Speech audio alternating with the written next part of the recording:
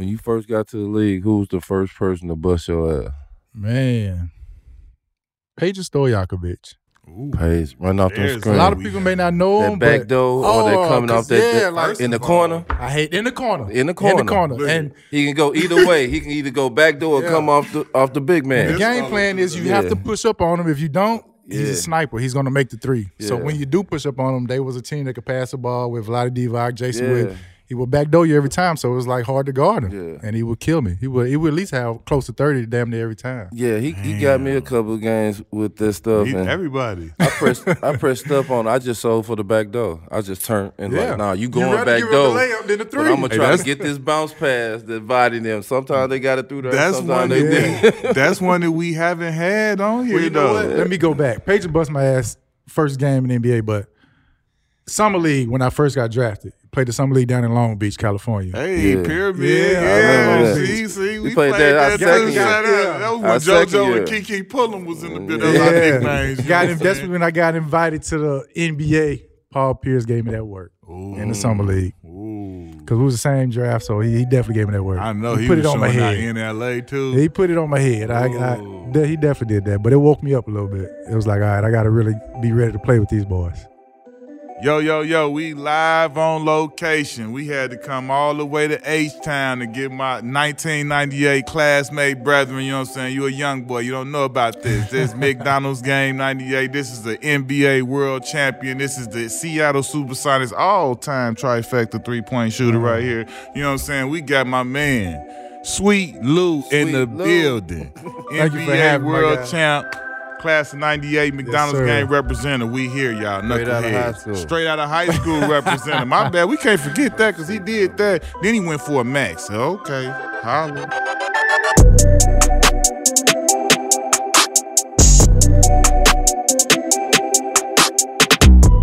Presented by Hennessy.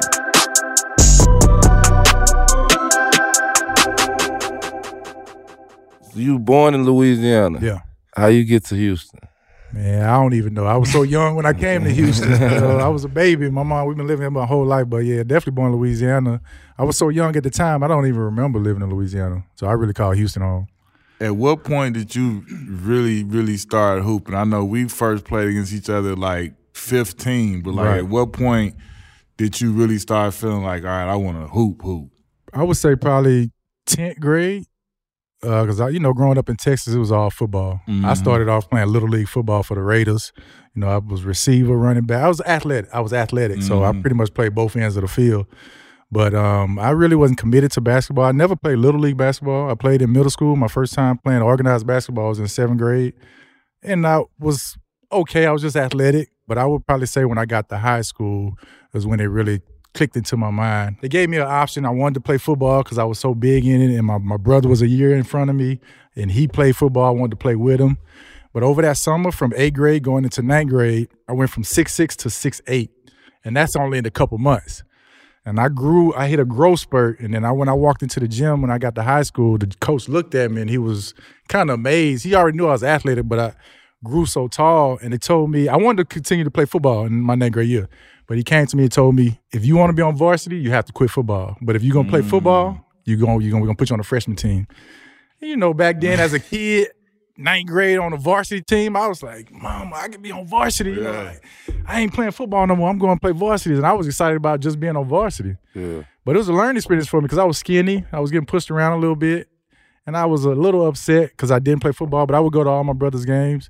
And I still was in love with the game of football, and I am to this day. But I still was in love with the game of football. I wanted to try out for the team every year, but something just told me just stick to basketball. Who taught you how to shoot? Who taught you the technique I grew that those 8 inches over one summer. I was always kind of playing both, more of a guard role, And then when I hit that growth spurt, I already had the jump shot. I never wanted to play center. But when I got to high school, my coach made me play center. Yeah, he made me play center. Well, you had the same problem because we played center our whole high school career. And I didn't want to. But as soon as we got to the league, we right to the 3. Yeah. We playing the 3. We playing on the wing all the time. Right. It's back then, it's real power forwards. Right. Real centers.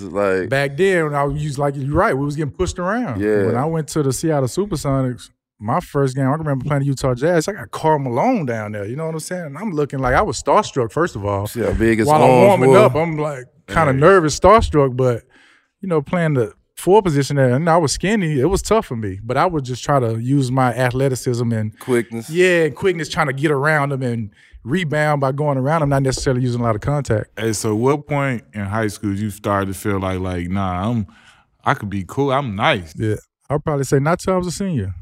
I mean, I knew I was pretty good, but playing AAU ball with the Houston Hoops, right? Yeah, going to play all these top teams in the country and these top players in the country. Yeah, that's when I knew I'm not there yet. You know, I got some work to do.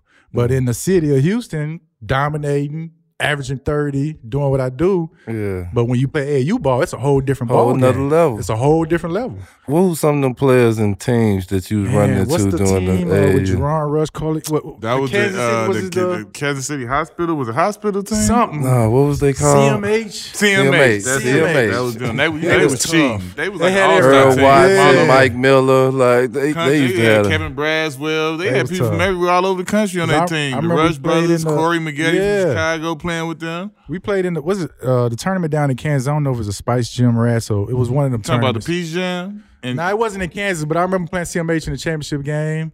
I remember the Illinois Warriors. Oh, yeah, that was, with Eric Barkley, with Elton Brand. No, that was Riverside. Riverside Church, I'm sorry. You remember we beat them in the championship. Church. We was the Warriors. You remember we beat them in the championship Riverside down Church. there Riverside Church. Peach Jam. Peach Jam. We beat them in the championship. And they beat us in Peach Jam. They probably played y'all after before, that. Yeah. But I can remember before we played them, we warming up. They down there fighting each other. I think Ron Artest got into it with somebody else. I remember. They was fighting each other. And we like, what they gonna do to us? You know what I'm saying? I can remember that to this day. What were some of the people that you watched coming up that you seen? I was a Grant Hill fan going. Well, of course, I was a Houston Rockets fan. Keem Olajuwon, Kenny Smith, Vernon Maxwell, Robert Orr. But I was a Grant Hill fan. I loved me some Grant Hill when he was in Duke and when he came out. Maybe because his demeanor and the way he approached the game. But I was big time Grant Hill fan, even though he didn't have the career he wanted because he was always injured. Yeah. But I don't know why I was so in love with Grant Hill. Do you remember going to, because you were an Adidas guy for the whole time. You were like, when we came up, it was either Nike camp or Adidas camp. So like you, junior year, going to junior year, we were at Adidas camp together. Al, L.O., everybody. That was the year that T-Mac went from nowhere to number one. Like we all was there. Yep. Then it got to the point where our senior year, like, okay, we became Nike. He was still Adidas. But Nike camp was about to be so thick that, like, if you was a top player, he was in the top 10, like, you had to come to Nike because he would have been the only one at Adidas and you going to lose some of your ranking just by default. So that was the year. You remember he was there. He was there that year, but he had his arm in the brace. That's when he became Baby KG. Yeah. He was ranked top 5 without even hooping. That year, all of us everybody went. Yeah. And all of us kind of cemented ourselves because it was like, that was the year. I think Corleone was probably the guy that really held on to his still top ranking. Like by the end of the year, like we talk about that parade. Yep. But do you remember just how sick that Nike camp was? Just with the whole McDonald's team was at our Nike camp. Man, I can remember because going to the Adidas camp, like you said, Tracy McGrady went there. And that's why I went to the Adidas camp. Talking to people that recruited me to go there, it was like McGrady went there. He did this, did that. He went pro, and you kind of similar. You tall, and I remember seeing McGrady play. First time I saw him play was in Vegas at the tournament out there, and he was shooting threes at 6'9". Yeah. So I was like, man, this kid is unbelievable. But I went there because he was a year older than me. But I went there because McGrady went to the Adidas camp, and then Sonny Vaccaro was also recruiting me at the time. But Adam Hall, I don't know if you remember him, one of my close friends that went to Virginia.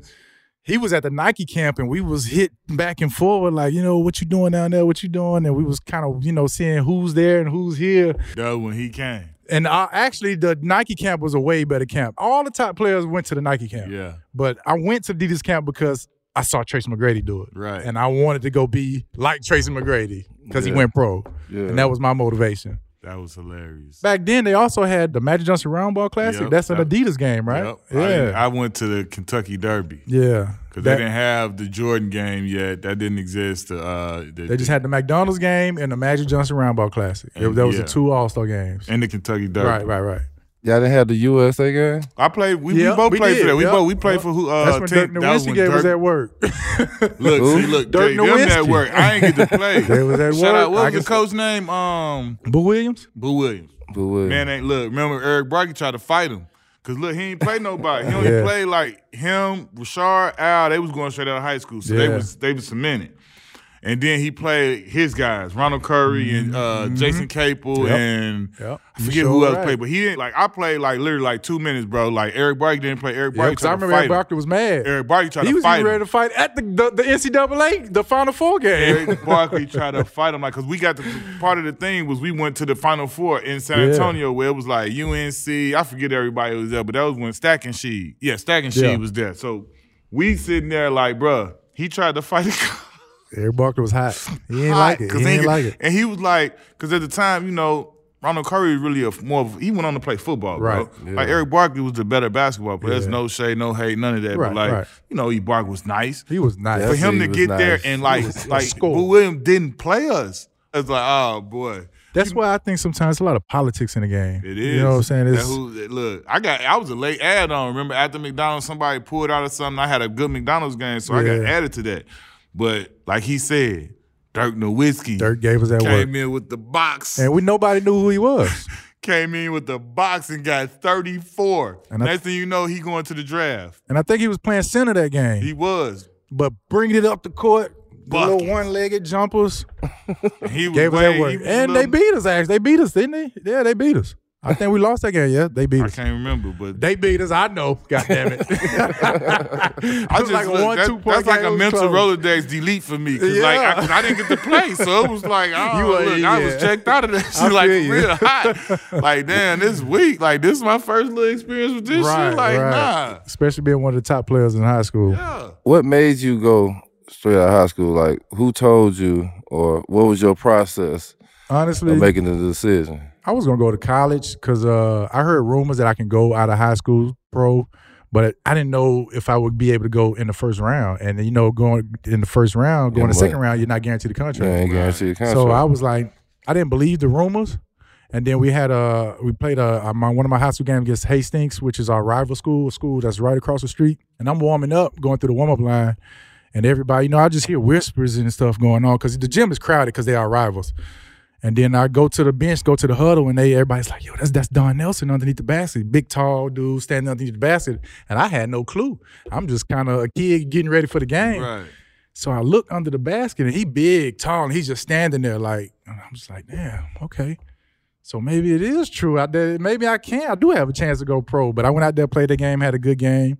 And I think after that game, with Don actually coming to the game, that's when I was like, well, maybe I do have a chance or an opportunity. Because everything you heard back then was rumors because you can't talk to agents. Yeah. You can't talk to coaches. Everything was illegal to do that type of stuff.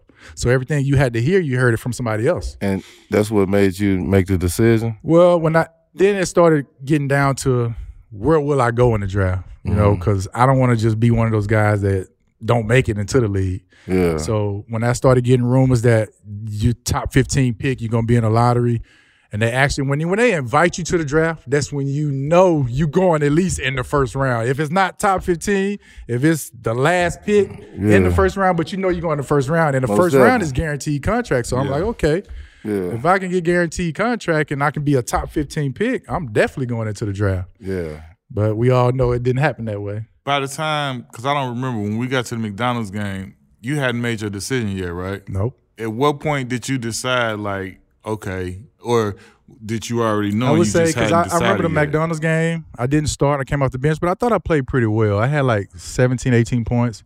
But when the decision came, it was during the Magic Johnson Rose Bowl Classic because I got the MVP of the game. I went out there and I balled, and I got the MVP. So I was like, man, maybe I can make it. Maybe I can test the waters and go to the NBA. But those All-Star games was my decision after playing those games. I wanted to see where I was at because, when you're younger playing AAU ball, you're playing against the top talent. And those 2 games, you're playing against top talent. And I wasn't as good when I was younger, and I improved over the years and got better by the time I became a senior. And performing in those 2 games at a high level, and I thought I was competing very well. That's what kind of made my decision to go ahead and make that jump. Did you feel like you was the best player in your class? That's why I you feel made like I the was jump? one of the best players. I don't want to say I was the best player because I knew what was out there. I knew Corleone Young was a monster. You know, I played against him. He was a beast. Yeah, he was a beast. He definitely was. He was a beast. Definitely was. It was Jerron Rush. Jerron Rush was a beast. I mean, I seriously though, Eric Barkley, our class was what I'm saying? You think about Al, who went straight out with you. Al was finished up one of the top 2 guys in 50, Corey, Richard Jefferson was our class. I got one of the best classes. I think Al Harrington was the only one that went in the first round. Actually, Al went like 25. He went in the first round. Me and Corleone went in the second round. Or did Corleone go late first round?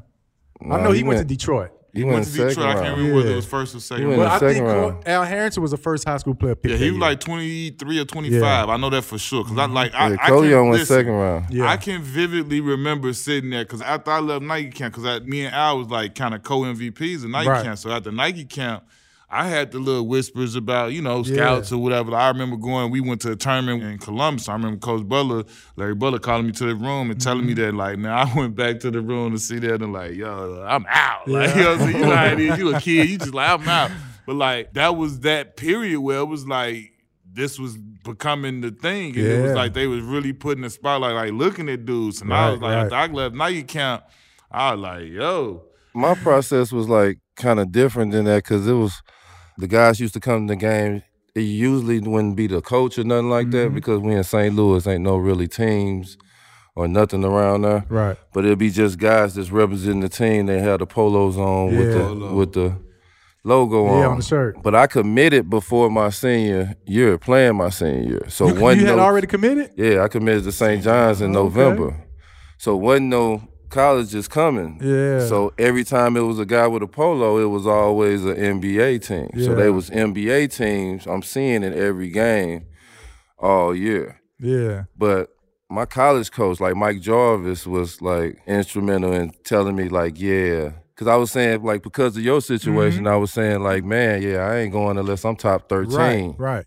Because you want to slip into that second round. Yeah, because I didn't want to slip into that second round. It feel like, man, you damn near missed your chance. Right, and then not only that, the rule was once you get an agent and into the draft, ain't no going back to school. Ain't no going back to school. That's why I had tears in my eyes at the draft. Yeah. I'm thinking about, I'm a kid that's never been out of the States.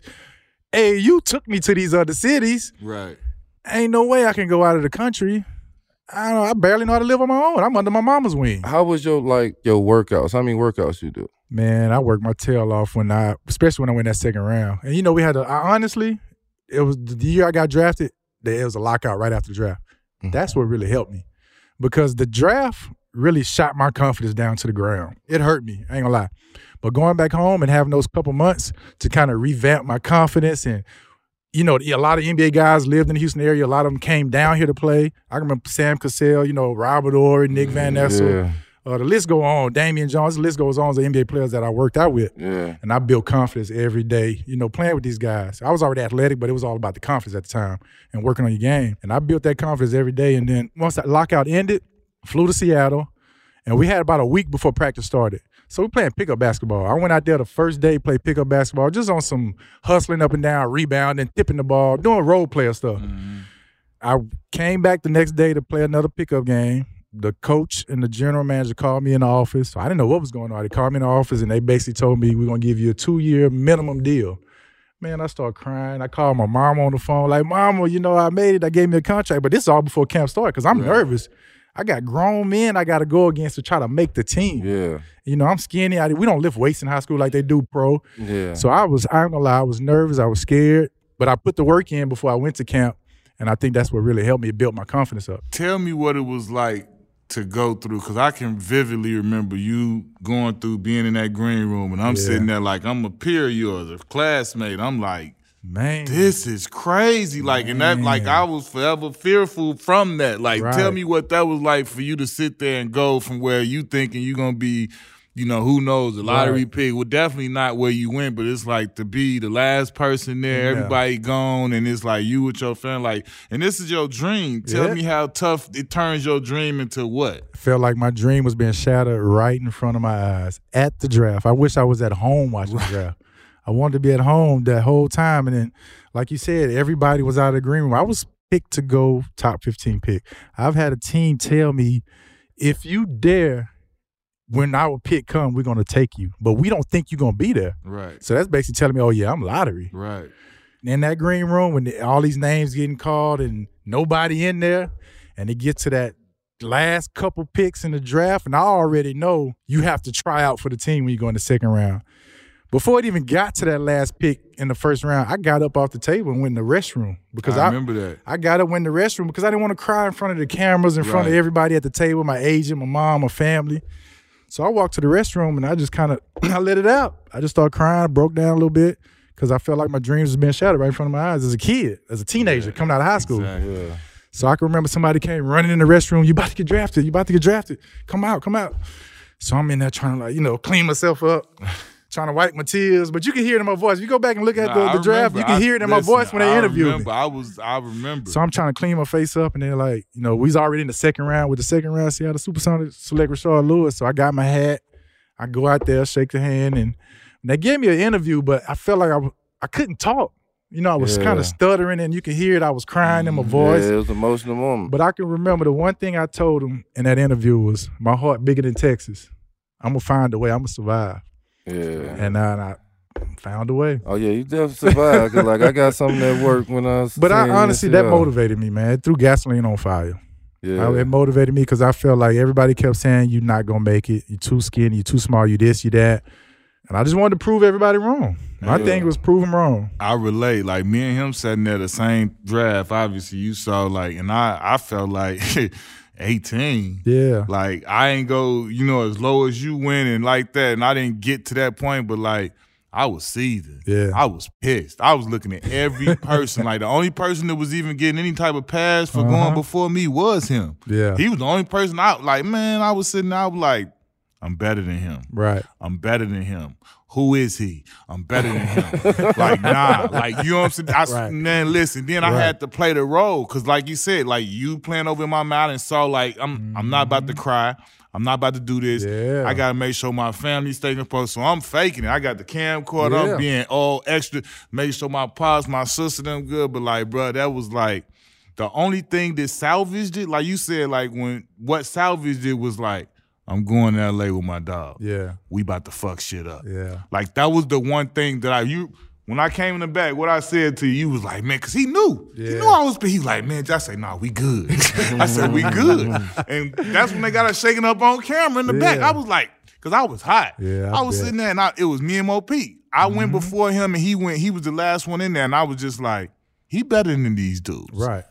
It was we got discredited for being not freshmen or not coming out of high school because that was hot then. Right. He was a junior, I was a sophomore, and they feel like y'all stayed too long. Yeah. I was looking we just munched everybody though in the workouts. I did 18 workouts, bro. Right. Y'all ain't just none of that don't matter. Yeah. They were telling me I was top 15. I had a good McDonald's game. You know what I'm saying? They were telling me I was top 15. D-Miles, before you start talking, bro, you was the truth, dog. You was a different himself. player when you came out. When you came out, man, you was different from everybody. You know what I'm saying? I'm giving you your flowers now, bro. You was a whole different player, man. But I had to prove that though, coming in. You know what I'm saying? That I could play with these guys. When he was even wondering, is he talking about something? It's my year to come out. I'm in college. He's supposed to be deciding. Right. I'm watching them in the state finals and quadruple, quintuple, double. I'm saying, boy, what you talking about? I say, everybody I'm already talking about bitch, you lottery. What you talking about? You just went to Boston and got me and went crazy in the McDonald's game. I say, you is exactly what they talking about right now. Sir. You the hottest thing around. Hot, boy. He was hot. You had to play in them workouts. Who's some of the workouts you had to play against? Them college players them now workouts, that you got to play. I don't remember who I was playing against, but I can say that them workouts was hard for me. Yeah. Because I didn't go to college. We don't lift weights in high school. Yeah, we don't go an hour straight. Yeah, we don't do none of that. When they put me in, but I got in shape to go do them. I think I worked out for about 14 teams, man. They had me out there grinding, man. Yeah. But I wanted to put the work in so I can show them I could play. But them workouts was hard. The court was bigger. 3-point line was longer. I was breaking threes. You wouldn't know how many threes I missed during those workouts actually becoming a good 3-point shooter in the league because I wasn't used to shooting those threes. Everything was hard. I mean, the full court one-on-one drills, the medicine ball, rebounding, the weightlifting. I hopped off the stress test. I hopped off the machine. Like, bro, I can't do that. That's crazy. He did 0 bench presses at I couldn't even get it off the board. 0. Really? Man, that ball I couldn't even get it off the board. Like, man, meanwhile, Thomas did like 80. He did like 80 of them. But see, he was always strong, though. That's why I didn't like playing against him, because he know how to use his body. Yeah. Not only he can shoot, he can score, but if you try to bump him a little bit, I didn't do 80. He knew how to use his body. I did like, I don't remember. I did like 20 or something on the bench press. But Eton, bro, you know how you see some people as soon as they lift it, you already know. No, he's strong. Did like this. He said, made it look easy. Then he said, we was like, everybody was like, damn. I got that mug off the board. I said, that boy couldn't get it up. We was like, oh, I'm like, damn. I'm not putting that down. I'm not putting that down on me. I feel it heavy. Hey, let me ask you this, though. You said one of the teams said if you dare there at this point, was Houston one of the teams? Rockets. They had everybody, 3 I think picks. everybody know they had 3 so, picks. like, tell me, like, because I had a team like that that was like, you there, you going to. Like, how do it feel when that team that told you that it don't happen? Man. And you think this is like, you know, we kids. Right. We think they not only that, it's home. It's not true. And it's the crib. It was heartbreaking, man. I'm not going to lie. I can remember the picks that year. Mirsan Turklan was this guy from Turkey. Bryce Drew, Michael Dixon. I think Coutinho went in the second round. But Michael Dixon was a great player. He panned out. That was a good pickup for them. Nice. But the other two, you know, I kind of, and I can remember after being in the league for 2 or 3 years, I used to always come back home and we would train at the Rockets practice. That's where we played pickup games. And he was in the gym one day. Ooh, boy, I went at his neck because I took it personally. He had nothing to do with it. He had nothing to do with it. What was going on? Oh, boy, come here, boy. I've been looking for you. You in my position. You in my spot. You know what I'm saying? I was waiting on him, and I had my day that day. In the league, like, what year or what time was it when you felt like I can really play on this level? Not only I can play on this level, I'm one of these boys on this level. I would say my second year in the league, when I wasn't a starter. You know, I would come off the bench, probably play 5-10 minutes a game. But close to the end of the season, one of the small forwards got injured. So I started playing more minutes, and this is getting closer to the playoffs. And I probably averaged 4 points during the season. It's nothing big. But we played, then we got into the playoffs, and we had somebody injured, so I was started. I didn't play starters minutes, but I started in the playoffs in the first round against Utah Jazz, which we lost in the first round. But I think I averaged 14 points, and it was all off of being a role player. You know, running, rebounding, getting offensive rebounds, scoring. Open three. Hit the open three when, you know, Gary or somebody got the ball and they getting double team, hit the open three. And probably played 20 minutes, but I played hard. I played with a lot of energy. And that's when I was like, okay, maybe I can compete. And, you know, me going off of being in the second round, I only had got a 2-year deal, so the Sonics re-signed me back for a 3-year deal.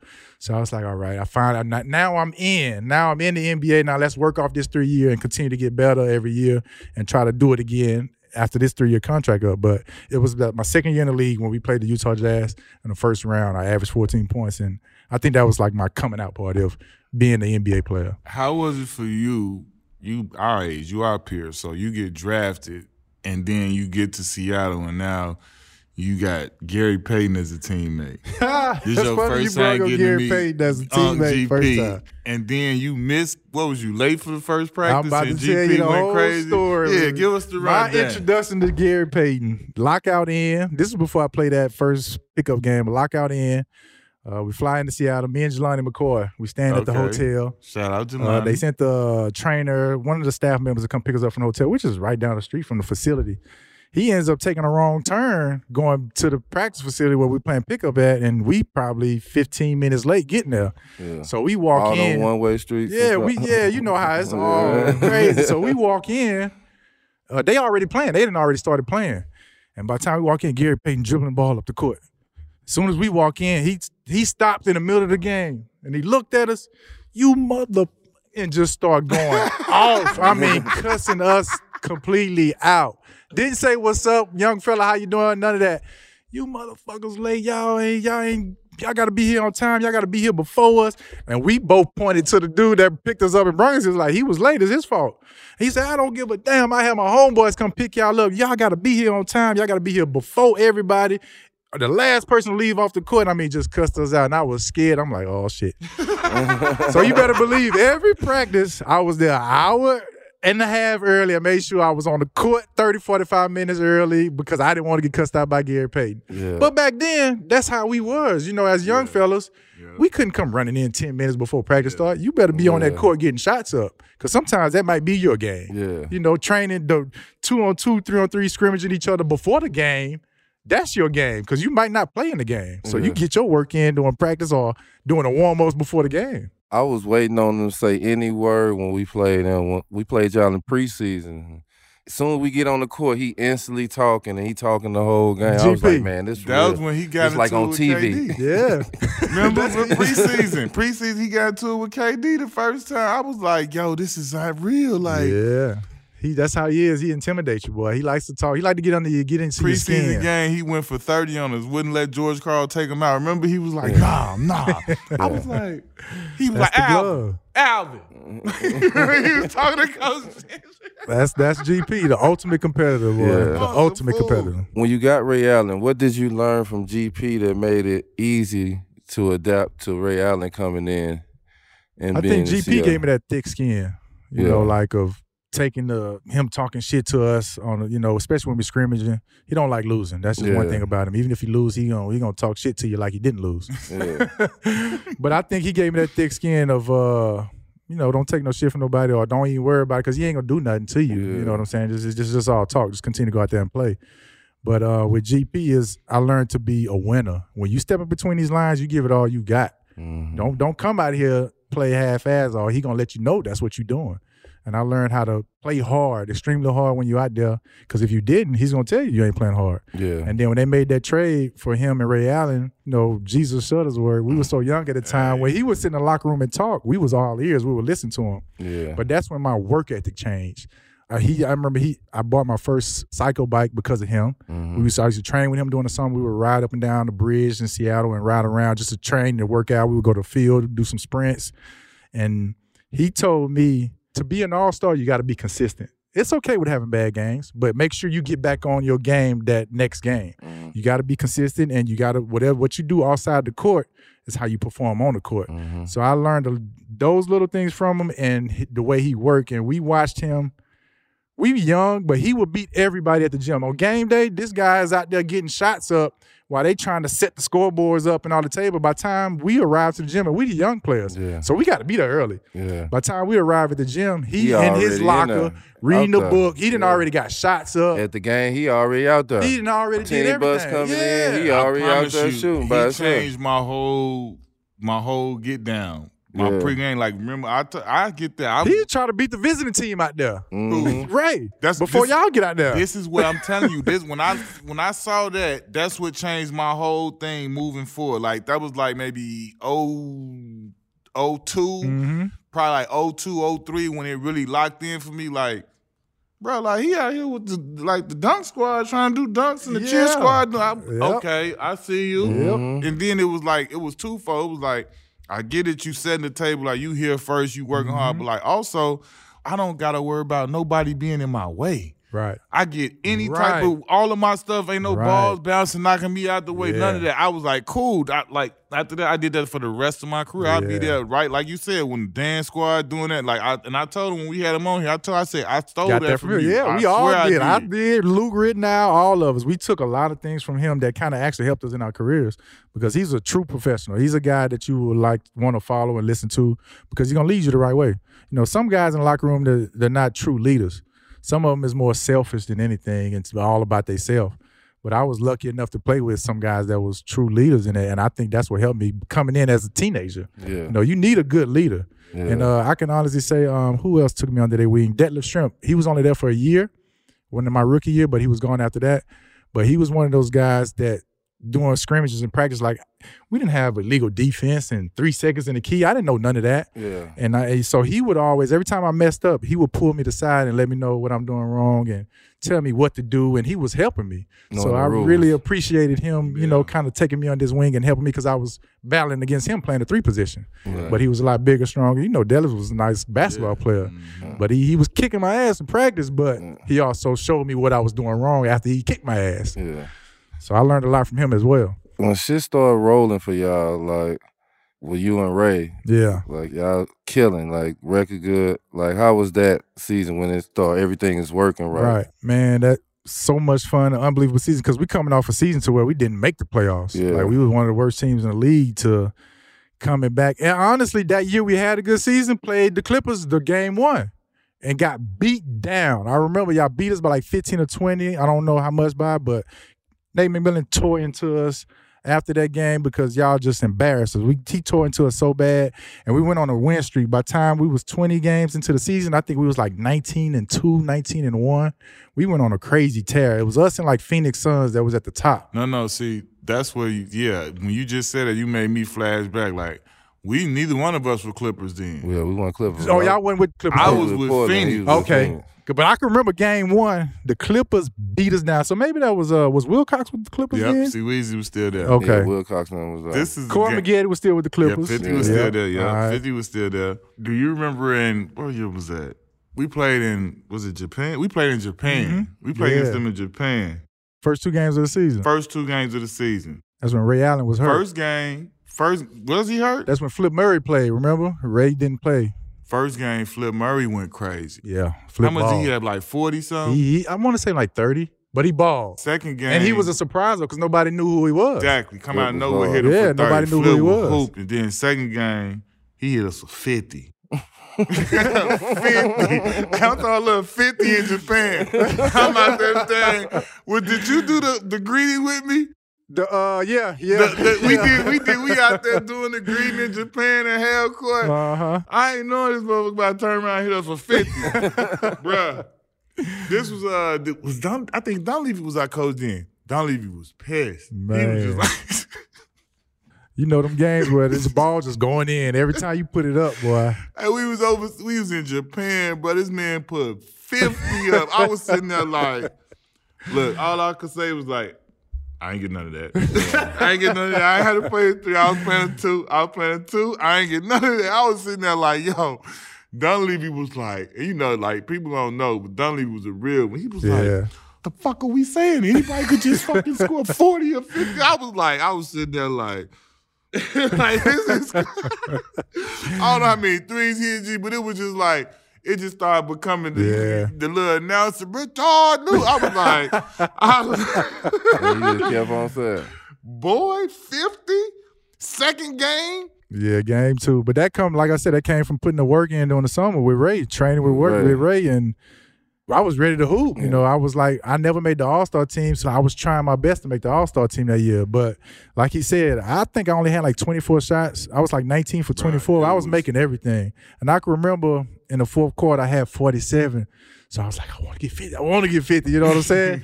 So I got the ball. I came out for a 3-pointer close to the bench. I don't even know who was guarding me at the time. I just grabbed it and turned around and just shot the ball. Nothing but net. As soon as it hit the net, I told Coach, take me out, Coach, take me out. And when they took me out, they started playing 50 Cent song. I remember to this day, they started playing the in Japan. In Japan, they started playing the 50 Cent song.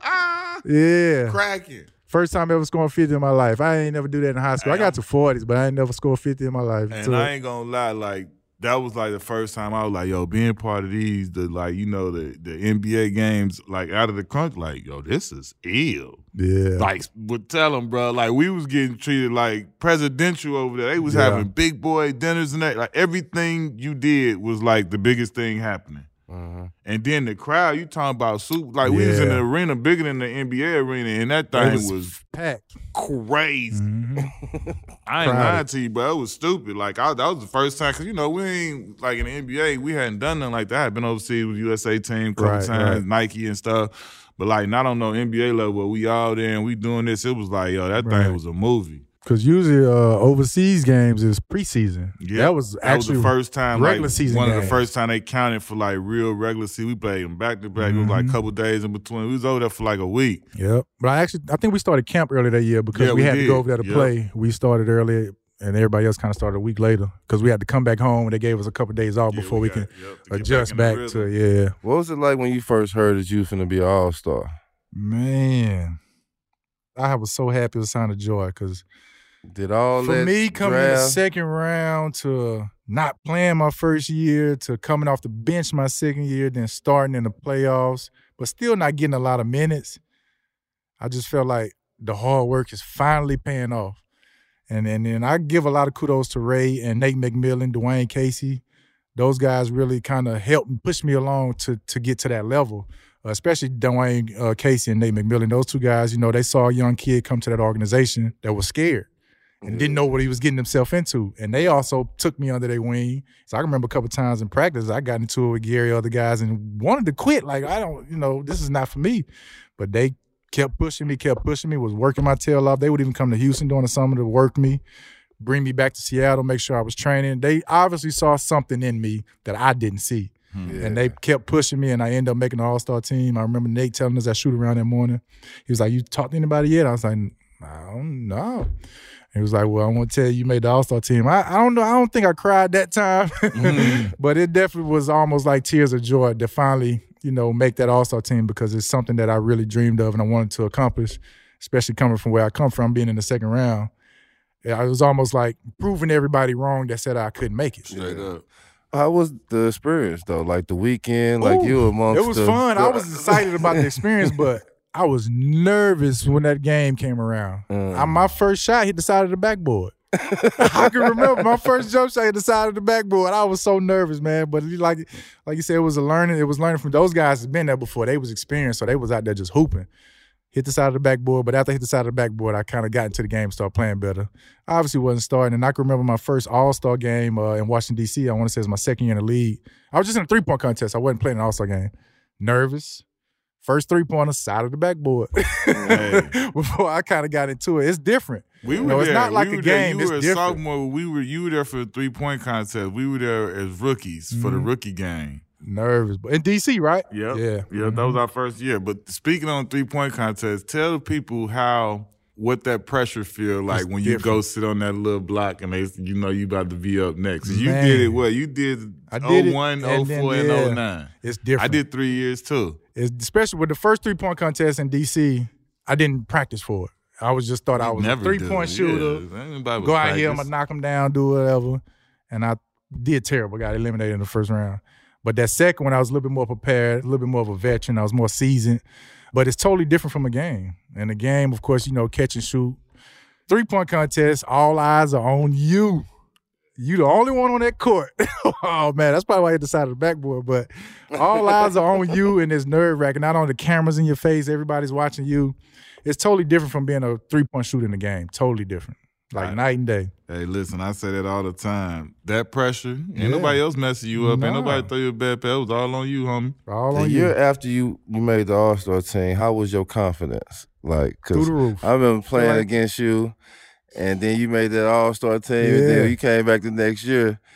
Well, your whole swag and everything, it was like, it's go time for you, D-Miles. I'm finna get the shots up. They coming to me. Yeah, that's what it was. I knew I was getting the shots and I was getting the ball. So how was the confidence and, just like the confidence was through the roof. I was like, I felt like I was going to automatically be an All-Star again that next year. Yeah.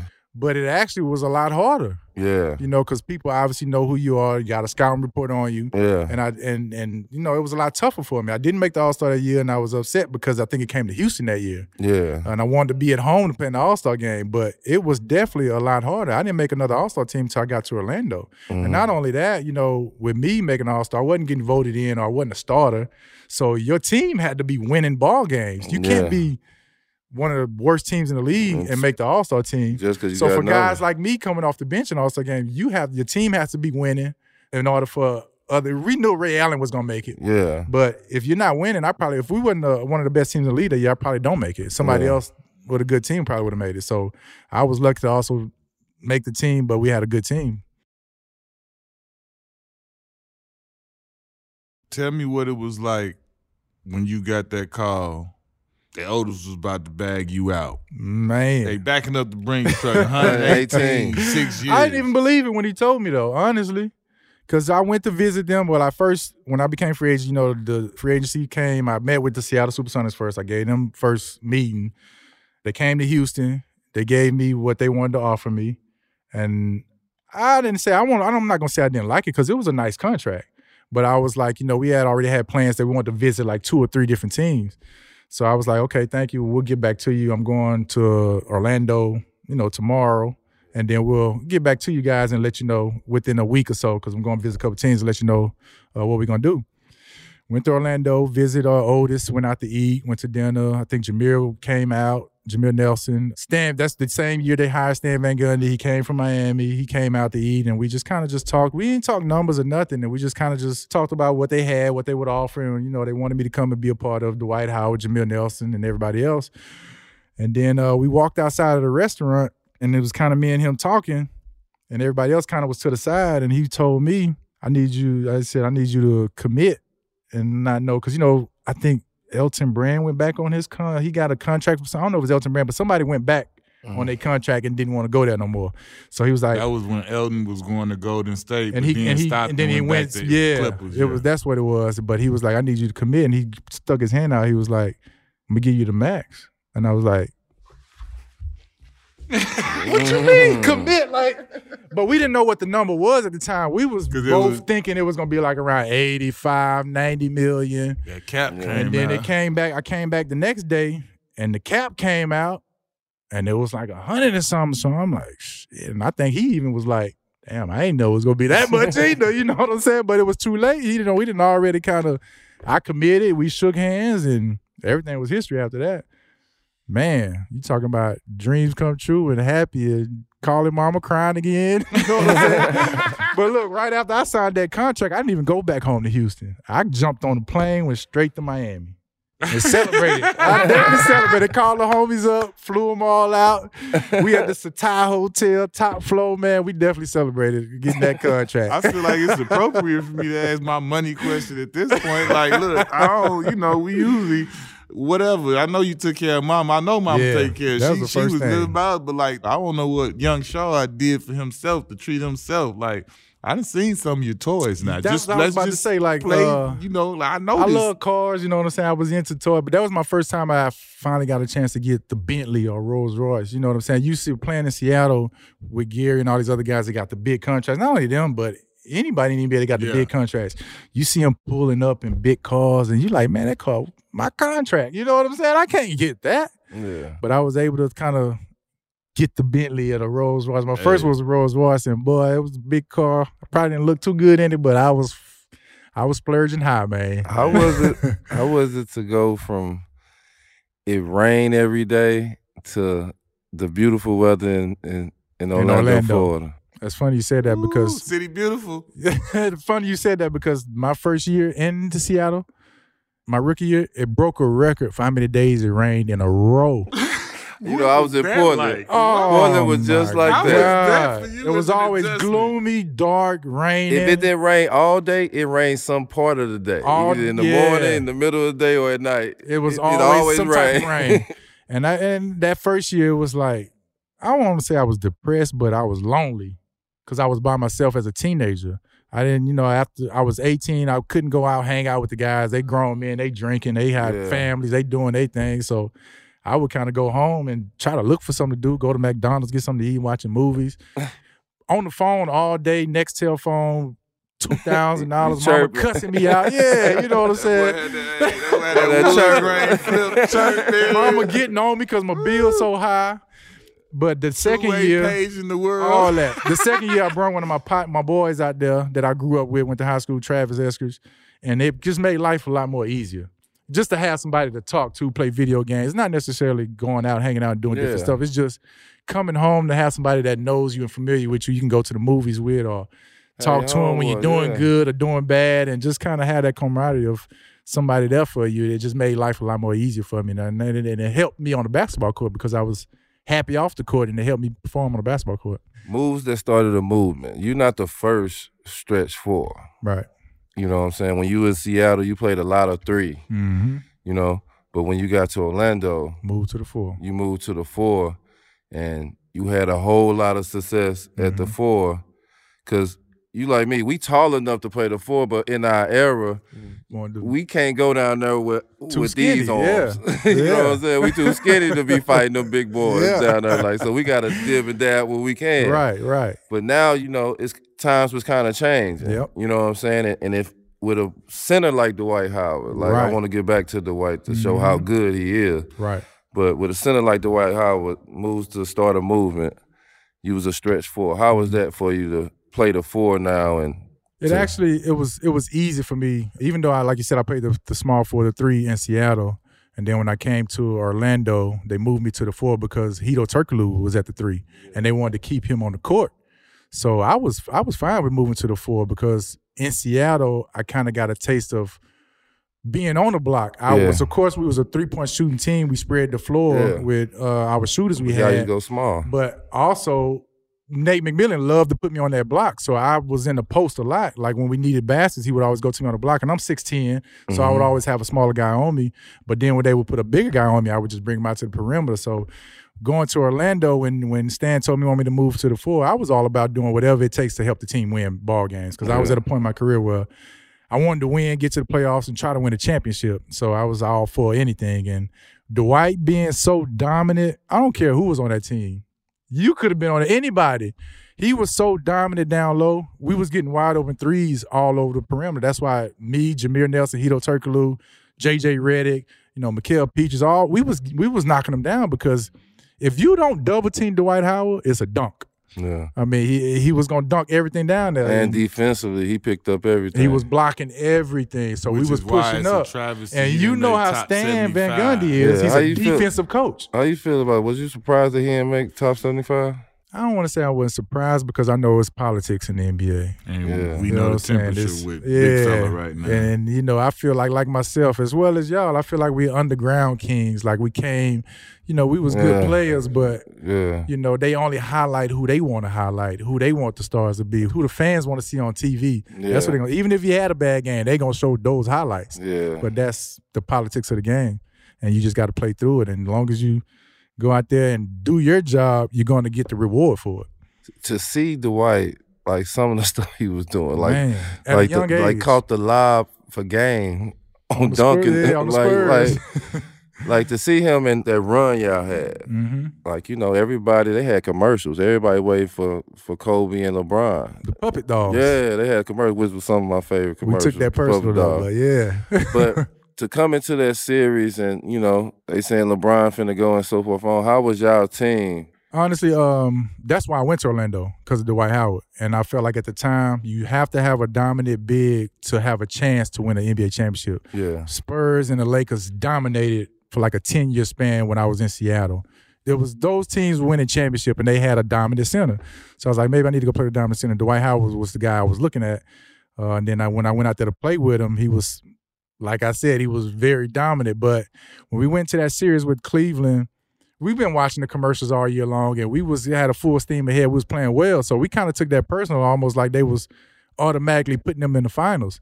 But we knew we had a road to go through to get to the finals. We had to beat Boston to play Cleveland, and then when we faced up against Cleveland, game 1 in Cleveland, they jumped out on us like gangbusters. I think we was down 15, 16 points.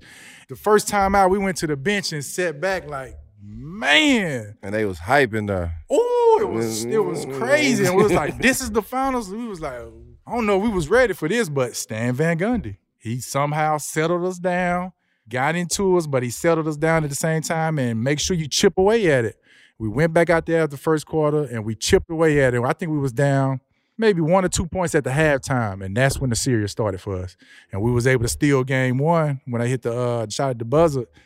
We was able to steal game 1, so that's when we knew, okay, we got a series now. We're not going to just lay down for these guys. We knew that was a great team, of course, LeBron over there, but when we was able to steal game 1, that's when our confidence level went up here. Yeah. We was like, all right, we got these guys. Was y'all still real confident? Because y'all looked like y'all was still confident even though he hit that game I was winner. about to say that. We was so confident because we had them on the ropes for game 2. We was about to go up 2-0 on day home court. Yeah. But like you said, he hit that game winner. But it didn't hurt our confidence too much because that was I don't want to say it was a lucky shot, but they needed a buzzer beater to beat us. Yeah. And so we was like, okay, well, we definitely can beat this team. We continue playing the way we played. And we went home and took care of home court. Went back to Cleveland. They beat us. But I think it was game 6 we went back home, and we was like, we can't go back to Cleveland because it's hard playing there. It was tough. You know what I'm saying? That crowd is crazy. They feed off of it. They flying up and down the court. It was very tough to beat them in Cleveland. And game 6 came down to the end of the game. We ran the play. It was like a double screen. I pinned down for Jameer. He came up. Not knowing Dwight is like the little sneaky screen, he got me for the rip screen, which is I love to turn over my right shoulder when I'm in the post. Yeah. So that was my right shoulder on that 3-point line. I turned over my right shoulder, shot the 3, and we was only down 2. I shot the 3, we went up 1, and we ended up winning that game. And man, and I think that's where we honestly messed up at. We felt like we won a championship by getting to the finals from beating Cleveland and the Eastern Conference Finals because everybody know who LeBron James is. And this is the best team in the league. Yeah. They got home court advantage throughout. Off that momentum, it's hard to get back. Yeah, we knocked them off. Yeah, we knocked them off. We going to the finals. We partied our ass off that night after that game because we got like a week and a half, 2 weeks before but we partied our ass off after the game almost like we won the championship. And then we kind of refocused, got back into things, but it was new for us. Yeah. The Lakers was veterans. You know, Kobe's been there. All those guys have been there before. It was nothing for them. All this media coming to practice and everybody surrounding the court, that was new for us. You know what I'm saying? This was a little nerve-wracking. It was new. Yeah. And game 1, it showed. When we went to in L.A., they beat the brakes off of us. But game 2 was a better game, lost in overtime. How is it like, you know, we dream of this. Not only is we dream of making it to a championship, you made it to a championship and you playing against the most historic franchise in NBA history. Like, and it's the finals, so now you get to see what the NBA really do and bring out when it's just 2 teams. Right. How was like that experience it was for great. you and for your team? Like you said, it was an amazing experience. Not only that, because there's a lot of guys that played throughout their career not winning a championship, let alone get to the finals. Yeah. That's the hardest thing to do. Like, I've only been to the finals twice and played for 16 years, you know what I'm saying? So that's the hardest thing to do. But getting there, and not only getting to the finals, we're playing the Lakers, where all the stars, Denzel Washington or Jack Nicholson, you got all these superstars that's sitting around the court there to watch you play in the finals. But we're playing Kobe Bryant on the other side. They got Lamar Odom, Paul Gasol, Trevor Ariza was on that team. You know, me playing the 4, what's the big Bynum? Bynum at the center. So I'm at the 4. I got to guard Paul Gasol, and this guy is that Paul Gasol, that left hand, right hand, left hand, right hand. Ooh, that's dirty on that block, boy. And not only that, you got Lamar Odom that can handle the ball. That's just as long, and of course you got Kobe Bryant that's been there and he's a straight killer. So it definitely was a challenge for us. And Courtney Lee was a rookie that year for us. He was a young guy, but he was a great defender. So we had some young guys trying to defend Kobe Bryant, which didn't pan out too well, but I thought we competed well, and we was just young, inexperienced, and they was a more experienced team. And hands down, they went out there and just beat us because they was a better team. The next year off that momentum, Dwight Howard is looking like the next MVP. Right. What didn't shake? What didn't? That's like I said, when I made that All-Star team, you automatically think you're going to be an All-Star again next year. Yeah. And that's the attitude we had was we automatically thought we was going to go back to the finals because we pretty much bringing everybody back. Yeah, and you like. Did y'all bring Vince yet? Nah, Vince wasn't there yet. They traded for Vince. But you thinking like we automatically going to get back, but things was a little, you know, it was harder because now we're a bullseye. We came from targeting other teams, Cleveland and all these other teams. So they good. Yeah, but now we became that bullseye and people was coming at us and we wasn't ready for that. But we still had a good season, made the playoffs, but I think Boston and Lakers made the finals that next year. Yeah. And KG, Paul Pierce, Rondo, those guys, they beat us. They knocked us off because we had beat them a year before. And that's when we beat them, though, KG was hurt. He was having knee problems. And KG was healthy that following season, and they beat us. But I think they took it personal because, you know, we beat them the year before, and they wasn't 100% healthy. But they was trying to get back at the Lakers, you know, and ended up not having such a successful year because I think mentally we all thought we was going to be the top dogs again because we was the season before, and it didn't work that way. Tell me this, because I remember when I first got to Orlando, like he was still on the team. It was the only time we got to play with each other, and it was crazy for me. This was my first time getting to play with Vince. What was it like when Vince got to the Magic and you got a chance to play with Vince Carter? Man, Vince is half man, half amazing. Right. Right. Man, it's crazy because he's so athletic and so He agile. was still that way. And he was still that way. And he was a little older, though. Older, But like, he was still able to take off and like, dunk. He shoot the three. He a great passer. He can pass the ball, run pick and roll. Him and Turkoglu was a little different. Of course, he's more athletic, but Turk not as athletic, but can shoot the ball, run pick and roll. But Vince, he's just a different type of person, man. Especially when he was in Toronto. Whew, he's just a different cat. Talk about Turkoglu was in our draft. Talk about Turkoglu, Big like Turk. how Lazy on defense, but he would put it on you on offense. but he was running like point forward for y'all. Yeah, and that's why we were so good. Matchup problems. They always said I was a matchup problem, and if you put the best defender on me, then we would just give the ball to Turk and run that pick and roll with him and Dwight Howard.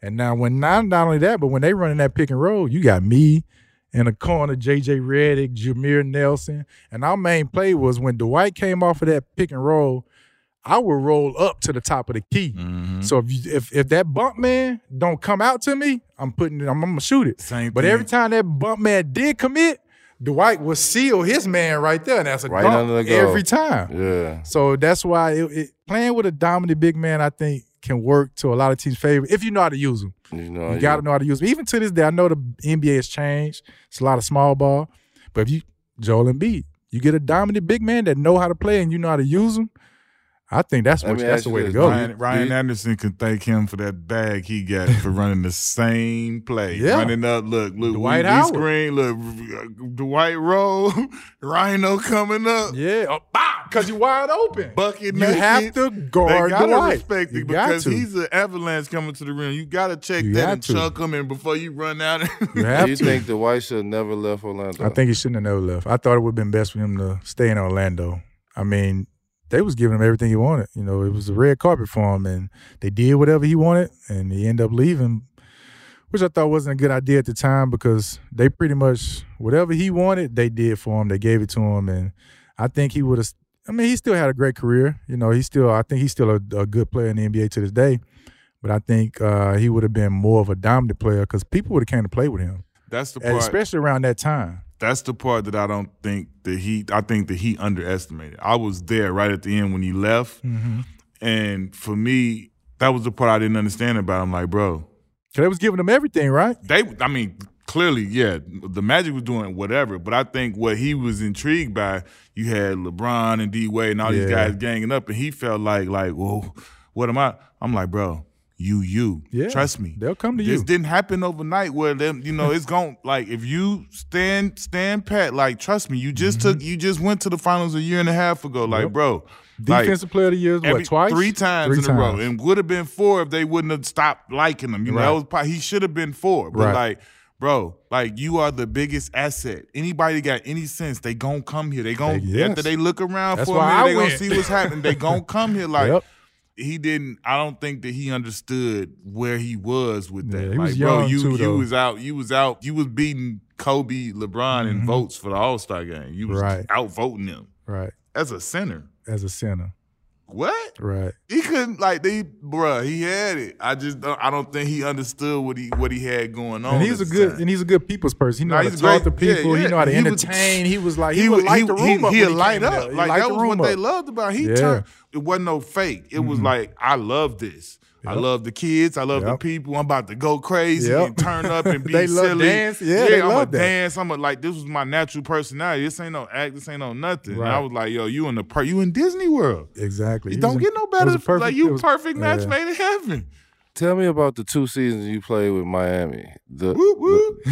Man. And to just, I know you didn't get a lot of playing time, but just to watch like them 2 seasons, that process, and got back with 2 championships. Yeah, and you know what I'm saying? They went to, and one they lost, one they won. Mm-hmm. Like, one y'all lost and one y'all won. I can remember when I became free agent that summer. Ray was also a free agent, and I had already had a couple teams down that I was getting ready to go visit. Miami was one of them. I was getting ready to go to Atlanta like the next day, and Ray was in Miami. I guess he was visiting Miami, and Pat Riley and all those guys told him, Rashard's going to be coming out here next week for a visit.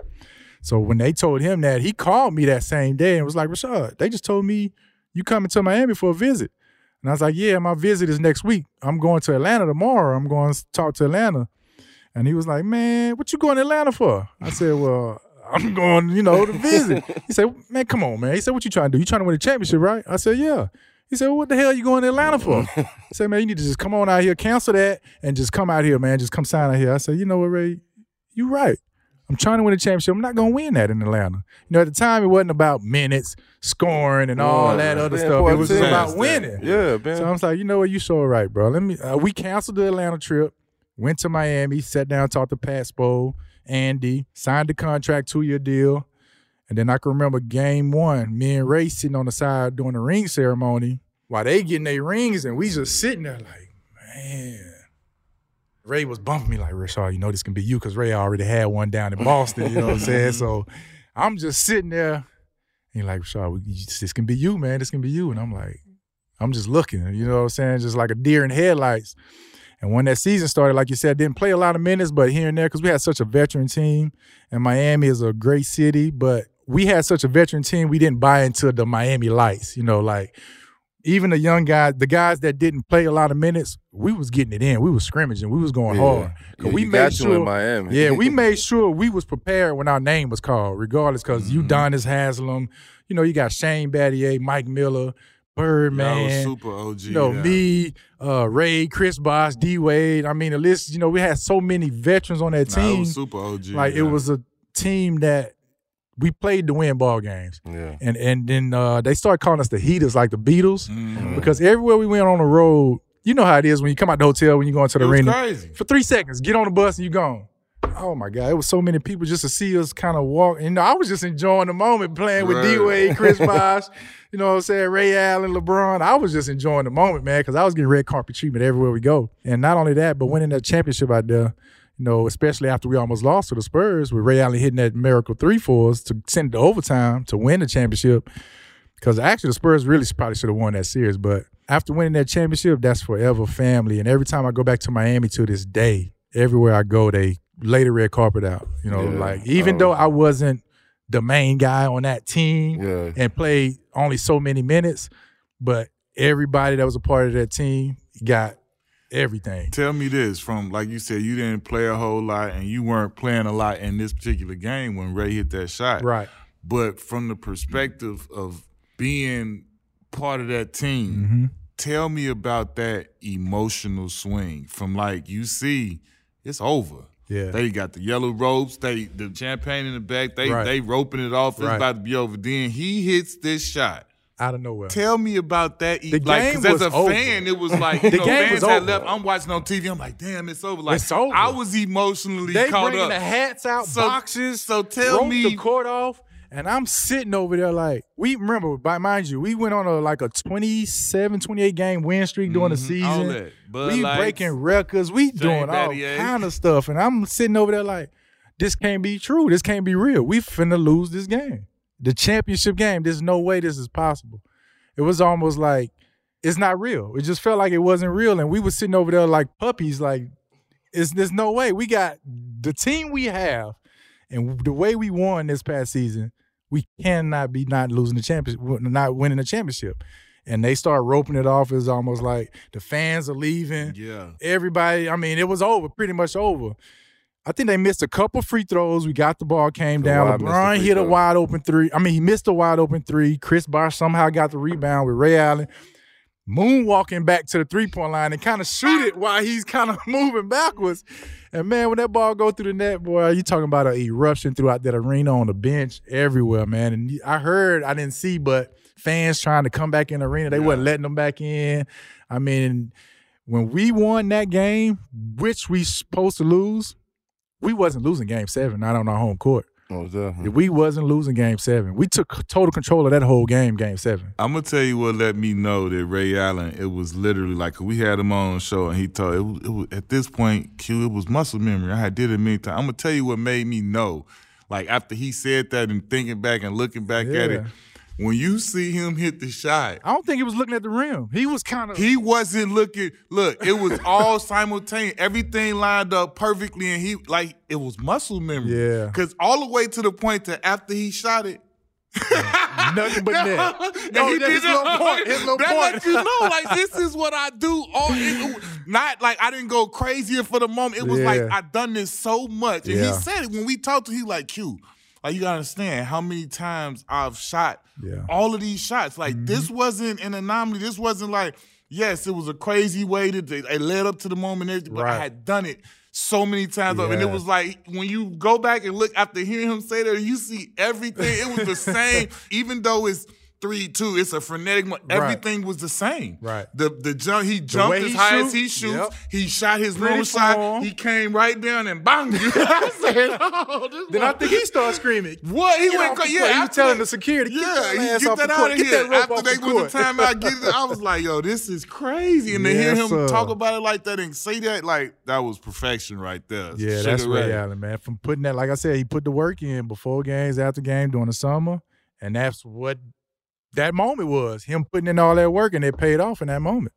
Some of his shooting, like seeing Ray Allen shoot, what was some of his shooting, like coming in there and he going around and going back without missing one? And that's one thing about he make you as a shooter. And that's what a thing about Ray is. He always, I like to shoot a lot of spot shots. He was always shooting on the move. You know what I'm saying? And that's what kind of made me like start moving and doing more shots on the move, because he was so good at it. And your legs, you have to have your legs to get into shots. And at first I wasn't that good at it doing it on the move, but obviously watching him and training with him, I picked up a lot of his habits, and it kind of helped me throughout my career. But that's probably one of the, like you said, of course, Curry nowadays is one of the best shooters, he is the best shooter. But Ray Allen, Reggie Miller, they got to be right behind him. Tell me this, from like you spoke on you and Ray sitting there at the ring ceremony when y'all first got there. Right. How was it for you to go from that day sitting there with Ray, y'all first game, to now the next season?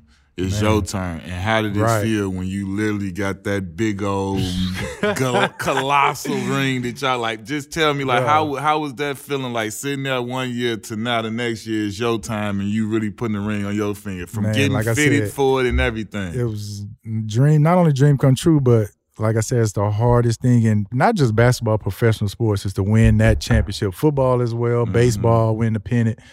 That's the hardest thing. A lot of people don't understand how difficult it is. We train year round, but it's not just individually. Everybody has to be on the same page, from the team to the coaching staff. Things to even some of the everything has to go right, and injuries happen throughout the season. It has to work out perfect, and that's what makes it so hard, especially with football. You got to have 11 guys on the same page out there to play and do their job. Everybody has to do their job. And sometimes it's hard to make everybody do their job because one or two people may be mad because they're not getting either the minutes or the shots or the time. And it's bad chemistry in the locker room. And being on that team, we had so many veteran guys. It was never negative energy, no bad chemistry, because nobody cared about who was playing, who was getting shots, or who was scoring that night. It was all about winning. And I think that's why we was able to be successful to win a championship. Well, they won back-to-back championships. I came in and won it that year, and then we lost that third year to the Spurs, which I think they remembered us beating them that year before because they spanked us. They was hot. They spanked us. They spanked us. Start, bench, cut. You got to start one. You got to bench one. You got to cut one. Well, you got to trade one. I ain't going to say cut because they all good. Kawhi Leonard, Carmelo Anthony, T-Mac. Who you start, who you bench? I'm going to start Kawhi Leonard because he's won championships. I got to go with T-Mac. This is a killer. Well, you know what? Him and Carmelo, because Carmelo won a chip in college. It's about chips? I'm talking about just the game. You win a chip, that means you're a winner. We talking about game. Game-wise, team, that's tough. Your game. Because they both killers. They both scores. I'm going to go, You still going to go with Kawhi number one to start? Nah, you know what? If we talking about just game and not winning chips like that, I must have to say T-Mac and Carmelo. T-Mac can put it on the ground and handle it. Carmelo can also do it, but he'll put you on that block, put that booty on you and put you to work. And he got that second jump. It's so quick. He missed the first shot. He right back up to the rim. He was also a guy that was tough to guard. I hated playing in Denver. Hey, let me ask you this. As an OG, one of the guys that I'm sure that a lot of the, especially nowadays, the Seattle Supersonics fans remember and resonate with, how bad do you want to see them get a franchise back? You the all-time franchise leader and three-point mate. And do you want to be a part of it when he comes back? I wouldn't mind being a part of it. Seattle Supersonics, when y'all get y'all ish together. They definitely need a team. The fans, amazing. crazy. I can remember years. I love Seattle. Yeah, I can remember years where we was one of the worst teams in the league, but they always showed up and showed love. Like Even when we would fly in, they would come to the airport. Cracking. They would be at the arena, and the years we did good, of course they supported, but the years we did bad is what I look at is they still was there supported. I mean, look at the Seahawks. Straight up. They in that building every game, and the fans out there are tremendous. So I think they Storm. definitely deserve a team. I think they should be the next city to get the team. I don't And know you when it want- They happens. need to call you and see I hope what's that up. Seattle call me. I'm willing to help You know any what way I'm I saying? can. All-time grace now. Adam Silver, put the word out. So what made you continue to play in the Big Three after you hurt yourself the first season? I didn't want to retire injured. Like when I left Miami, I still felt like I had another couple years in me, but I had a torn quad tendon. Actually signed a contract with the Dallas Mavericks, but I went out there to take my physical, and the trainer came, and I went to take my physical. He came back in the room like, "You got to have surgery." And I looked at him like, "What?" He said, "Your tendon is hanging on by a string. It's 90% torn." And I was having problems with my knee that whole season, and I did 90%. feel it rip when I played the Spurs in the finals. But We ain't it's the tell no- we ain't gonna finals. tell Give nobody. me some leave. You know what I'm saying? We're going to figure this out. But he told me I had to have surgery, and kudos to Mark Cuban, man, because I was highly upset when I found out. I was supposed to leave the next day, changed my plane ticket, jumped on the plane, flew back to Houston because I was just, it was messing with my head a little bit because I'm like, I just left Miami. I had the exit physical. They told me it was just like a sprain and, ice it down or whatever. It should be okay in a couple of weeks. And then Mark Cuban called. He was calling my phone, but my phone was off. He left me a couple messages. I called him back. He was like, man, I know it's devastating to you. I understand where you're coming from. He said, but I want to give you the option to, you can come here, you can rehab. Even though you're not signed to come, you come here, you can rehab with us, and you can try to play second half of the season. Or if you don't want to play no more, you're more than welcome to sit on the bench and try to learn to be a coach. So I was like, man, I thank you, Mark. I really do appreciate it. But I was like, but I still want to play. I want to play another year or two. So I'm going to go ahead and rehab and try to get back second half of the season. But he was like, well, you can rehab with us, or do you want to do it at home? I said, I'm gonna do it at home. I said, will I be able to travel with the team? He said, well, you probably be back and just kind of rehab. I said, well, I'm gonna stay home and rehab, and then I'm gonna come out that second half of the season. But gearing up for second half of the season, I started training. I felt like I wasn't 100% ready. I felt like I was gonna injure myself again, and I was in a lot of pain. And every step, I just felt like I was on the verge of getting re-injured. So I was like, nah, Mark, I'm gonna sit out the rest of the year and just, kind of figure this out because I don't want to get back out there. I don't think it's worth it, me going back out there, which I know this is a team that's kind of rebuilding. They're not a championship team, so I don't think it's worth me going back out there to re-injure myself. So I'm going to wait for the rest of the year to sit it out. But, set it out, then just kind of like, I think that might be it for me. Yeah. Now, that was dope. But I still love the ball. Like, we ballers at heart at the end of the day. That's why I think the Big Three has helped me kind of, play at a high level, but not having to practice every day. It's only half court. I ain't got to run up and down the court. Yeah. But the big thing for me was my kids were so young when I was playing, and especially being in Miami, they didn't really understand. They didn't remember it. They don't really remember. But Yeah. being in the Big Three is such a joy for them. Seeing their daddy play on And TV, they- coming I to the remember bringing my game. And they get to My be son in the to the locker game. room. Yeah, and to be like, around all the that guys. was what I said for me. Like I'm like you. My whole career, I didn't have my kids weren't. I didn't have my kids to the end and after Right. my career. So they didn't get to see experience daddy hooping Right. and daddy being that guy or none of Right. that. And even when they got to see me playing the Big Three, I'm still not that guy that Right. I was But back it's then. a joy for them. No, but it was like wasn't for that them guy to in the be. Big Three. He definitely wasn't that guy. Like I was, like we got was that talking chip, though, about. huh? You feel me, though? You Don't feel shake me? up on I that, got though. that chip in. I got that Don't green. shake- Look, my don't shake kids. up on Look, that, hey, though. listen, man. Listen, you can't tell me nothing. When I came to the crib, I got a champion Yeah. Kings welcome. My I kids saw was Instagram. there. They You see on popping Instagram, they popping confetti yeah. bottles, going crazy. We popping real champagne. So you hear me? Oh, okay. You know what I'm saying? Like from that standpoint, like you say, being in the locker room, getting to be in that environment.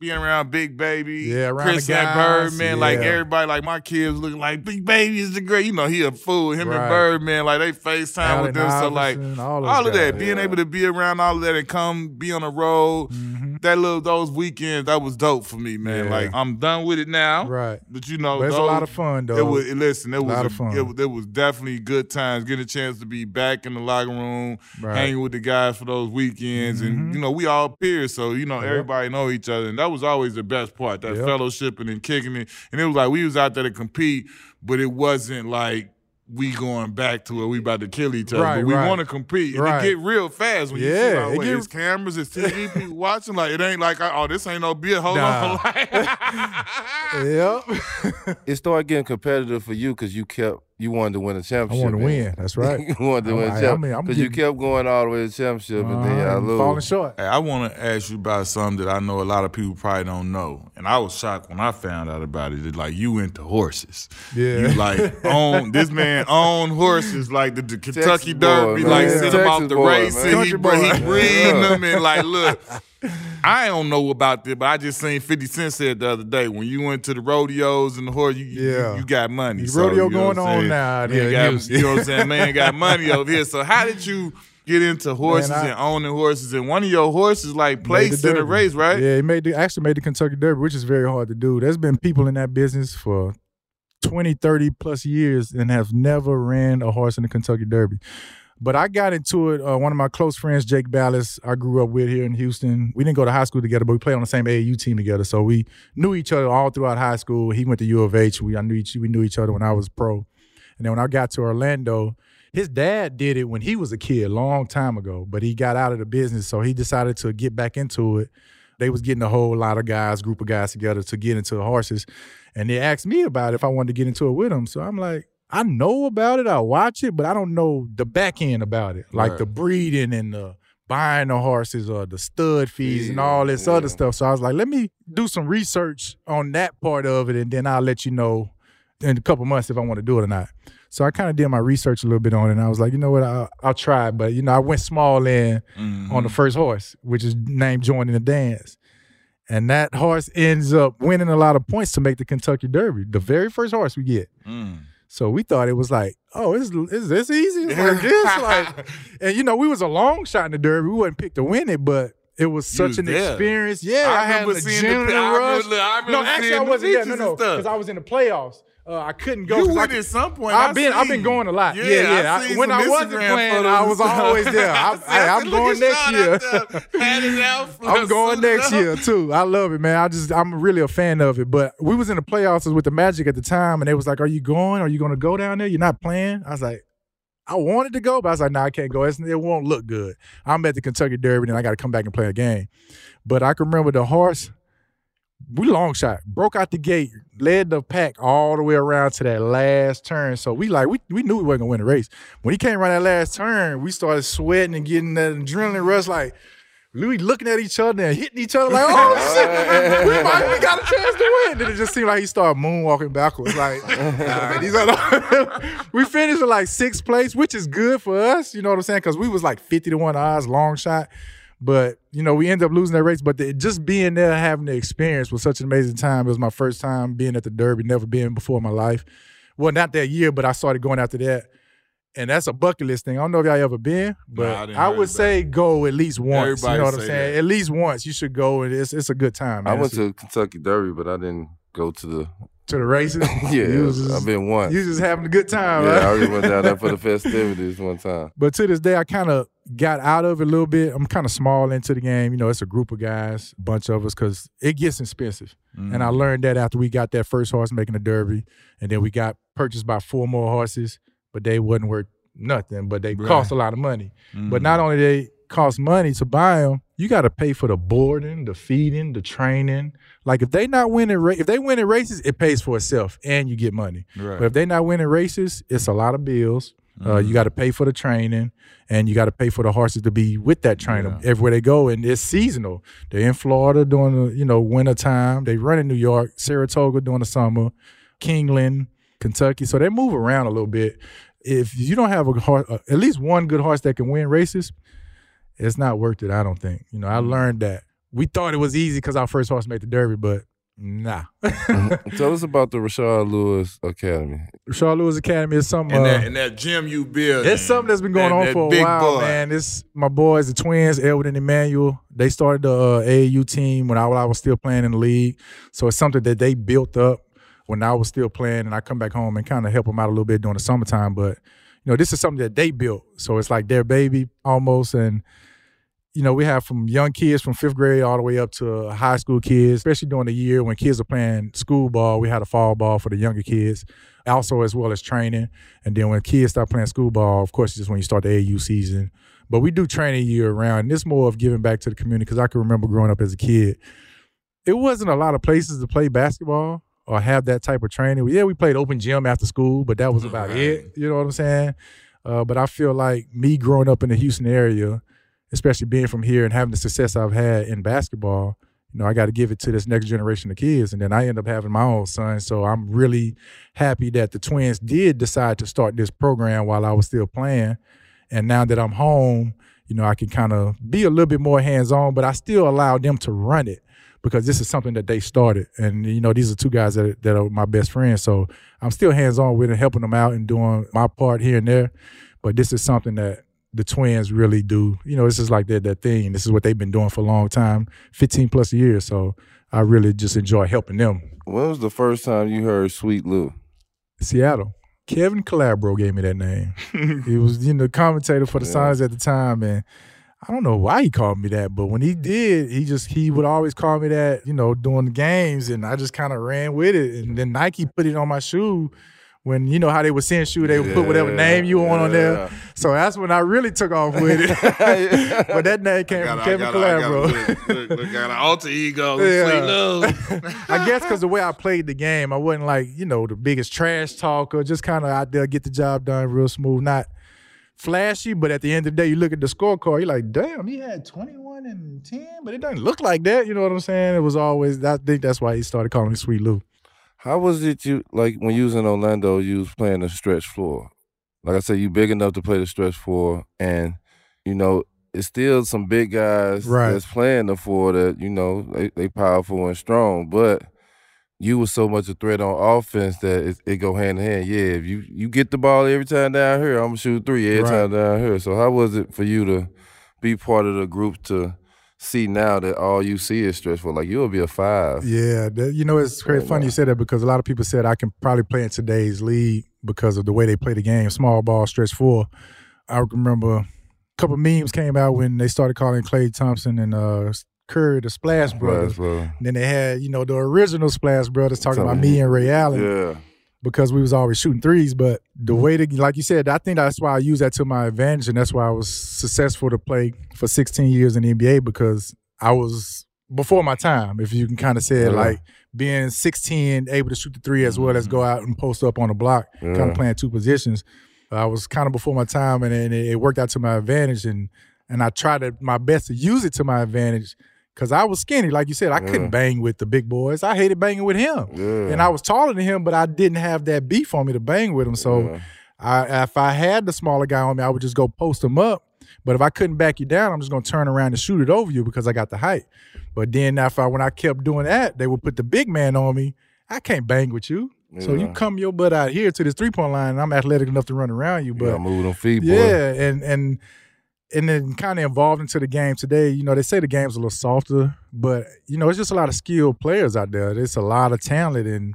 Yeah, but you be skilled, but if you get that hump right there on that hip, that knock all that off rhythm. Knock it all off rhythm. But that's when it comes into lifting and putting in the work. But now that the league, even Joel Embiid playing center can knock down a 3. You have Jokic. Yeah, and Lopez, the brothers that they can shoot. They're not out there shooting like consistently. Brooke, I was about to say. They can knock it down. So, and a lot of that goes into the coaches allowing the bigs to shoot because I can remember back then, you let a center shoot a 3 during our time.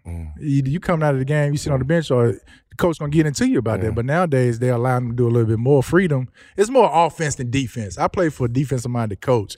But nowadays, today's NBA, they want to see these guys score. What did you think you would do if you was able to shoot 10 to 15 threes a game? Whew. Man, I probably would have averaged – I probably would have been more than a 2-time All-Star. But with me, man, I was the type of player to where I didn't go out there to jack up a lot of shots. I took what came to me. Yeah. You know, I never forced the issue. And sometimes that kind of hurt me a little bit, especially when I was in Orlando. They saying he's not worth this or that. But I played the game to win. I didn't go out there to get numbers and to please the fans or try to make it was all about winning. Look at that shit. You know, it was all about winning for me because I knew Dwight Howard was our number one option. Even though I probably was the highest paid on the team at the time before he got his deal, but he was the number one option. I was okay with that because by him being the number one option got us to the finals. Turkoglu was I would probably say number two option because he had the ball in his hands most of the time running pick and roll. And I was fine with that because at the end of the day, we was winning ball games. It would be some nights I had 9, 10 points. Yeah, you know, as a basketball player, we upset about it, but I didn't. You was a winner. Yeah, I didn't go to the team and have bad energy and be pouting on the bench because I wanted to win. If we won that game, I can remember going back to Seattle when I went to Orlando, first game back in Seattle.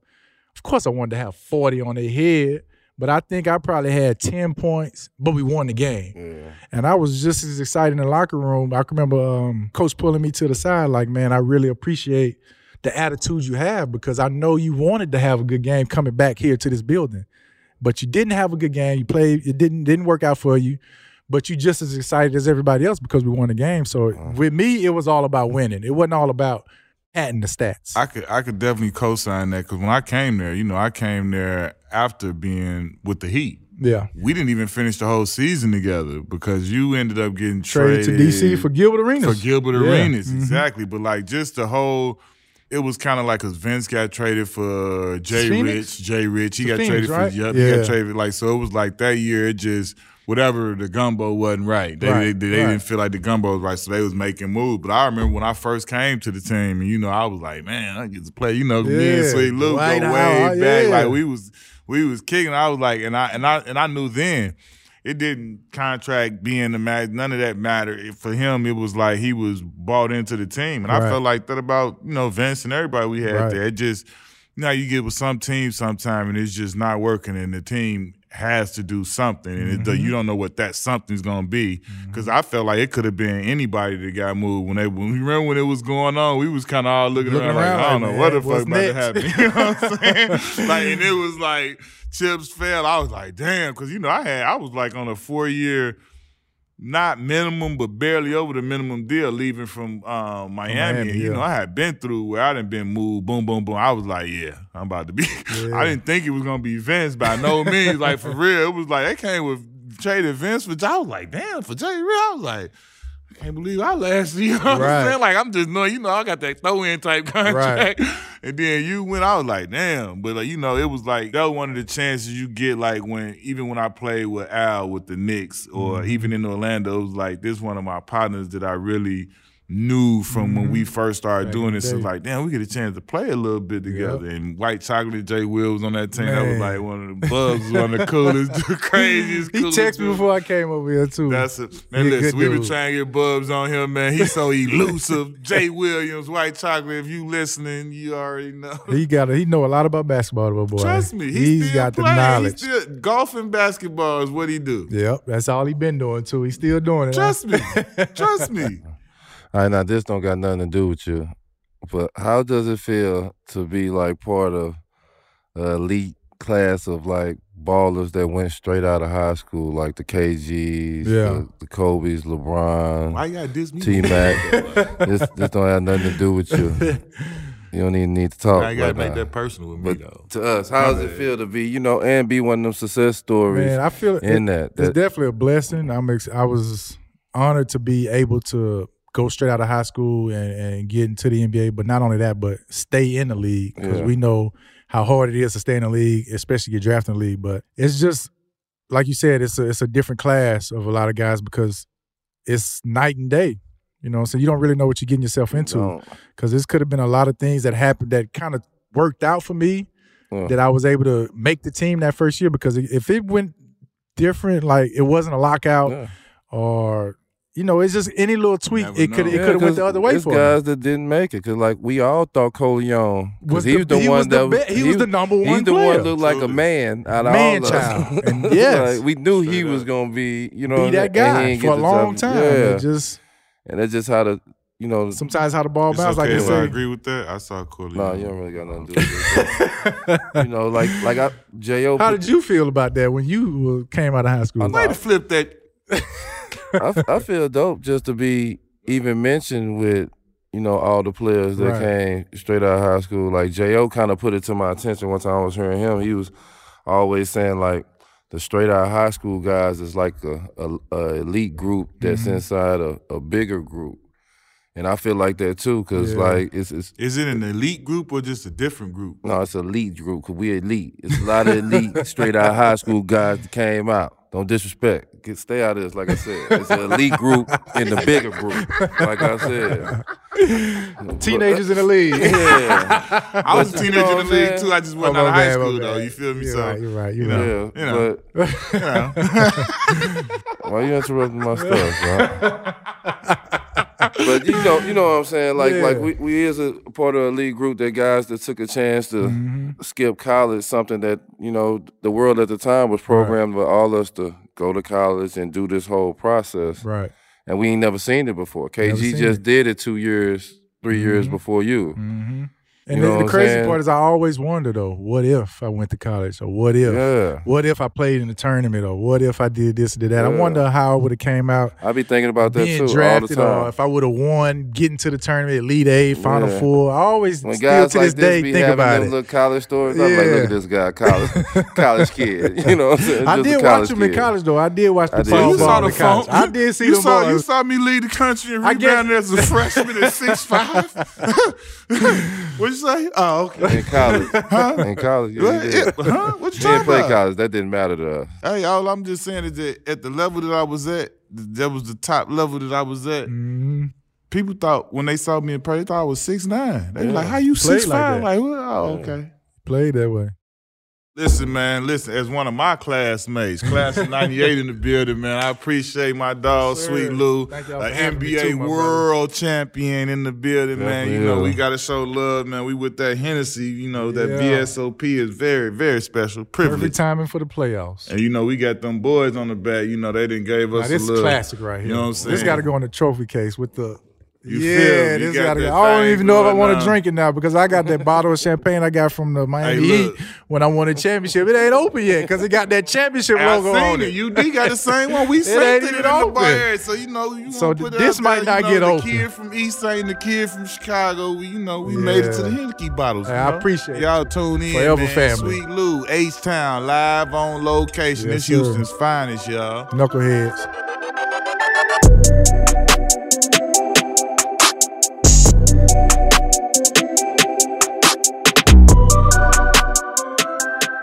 All right, we want to thank y'all for your continued support of the podcast.